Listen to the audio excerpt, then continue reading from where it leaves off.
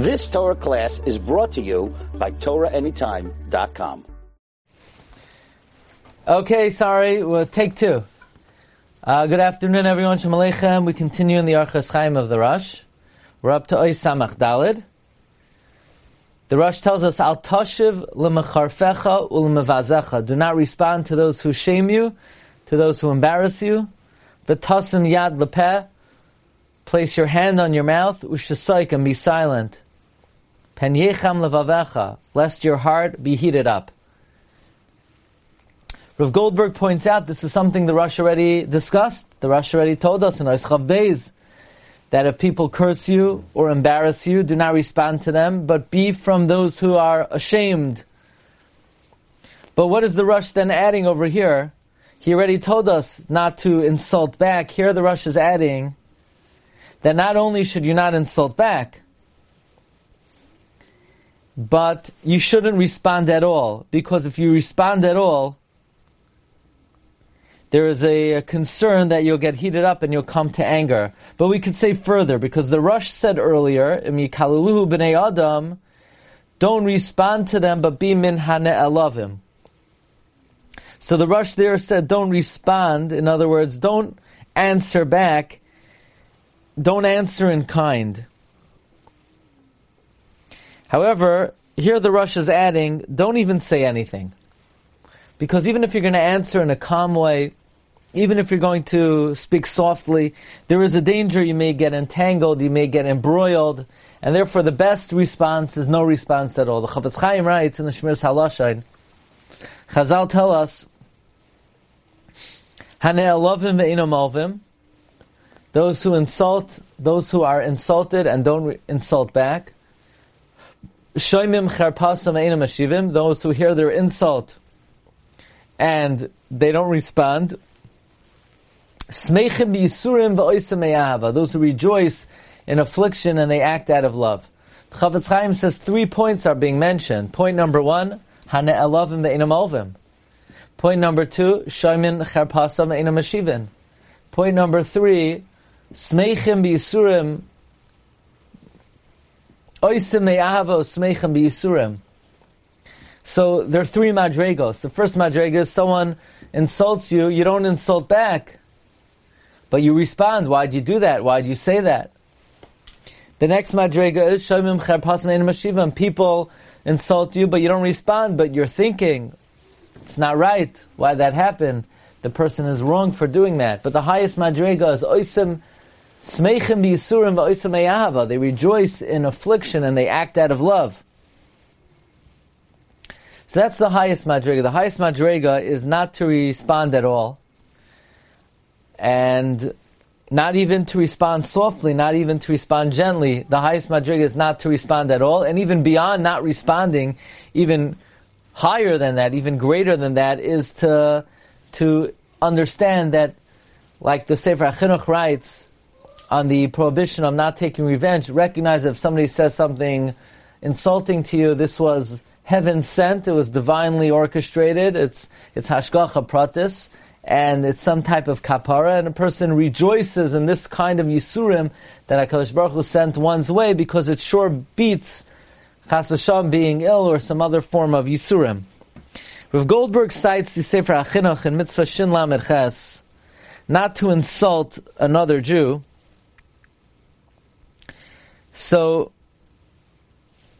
the Sefer HaChinuch says that the Torah does not expect a person that if they're insulted not to answer back, because it's not really possible to expect a person to be like a stone and not respond at all.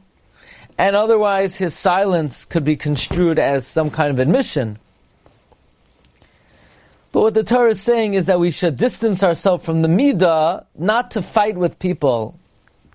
Because if somebody is not an argumentative person, then people won't insult them, because basically it takes 2 to tango. And if a person's hanhaga and a person's practice is just to sort of lay low, then people won't start up with them. However, the Sefer HaChinuch says there's a midas chasidus that a person doesn't respond at all. In other words, Me'ikar hadin, Hashem doesn't expect a person not obligated not to respond at all.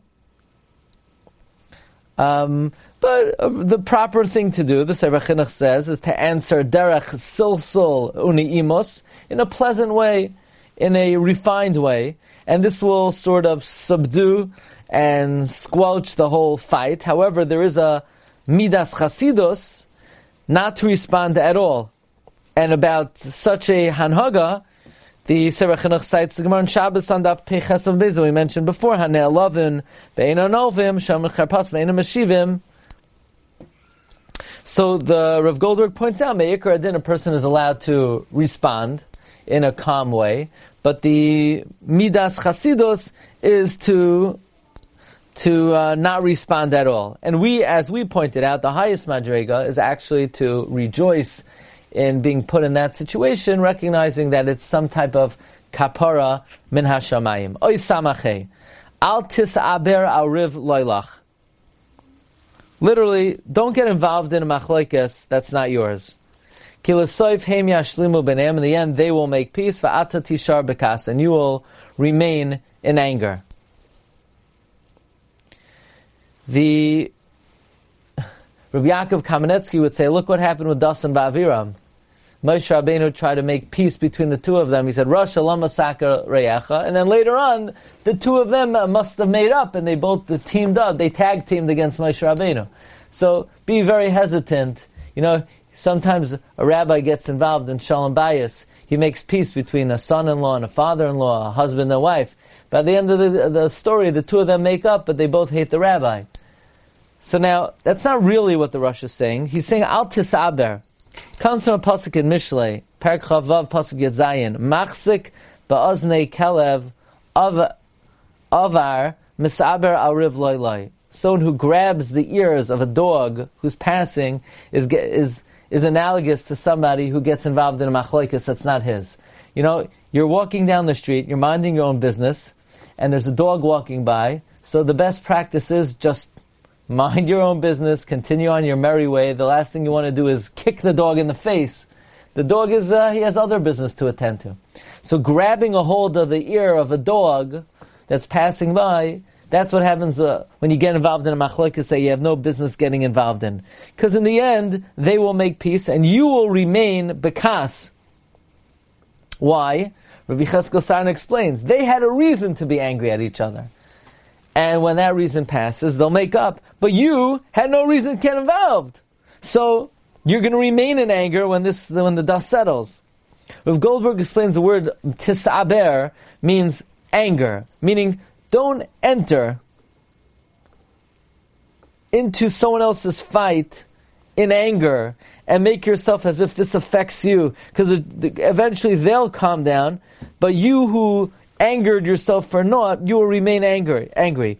But there are times that call for a person to get involved to put a fight to rest, but you should not do so in an angry way. In other words, if you're getting in the middle of an argument, it should not become personal to you, as if like you have a personal stake in it, and your temper is going to flare, because ultimately they'll calm down and you will remain angry. But as I mentioned, there are circumstances where even if you enter a dispute in a calm way, unfortunately, all too often, the two parties who are fighting, they can make up and they'll both have tinus against you. So a person should think twice before they get involved in settling any kind of dispute, but all the more so to get involved as a Baal Davar, to get involved because is a very bad idea, and ultimately what could happen is they'll make up and the person who got involved remains in a state of anger. Okay, thanks everyone for joining. We'll see you tomorrow, Be'ez Hashem, 5:35. And thank you everybody. Bruchim Tzeischem Shalom, Kol Tov. You've just experienced another Torah class brought to you by TorahAnytime.com.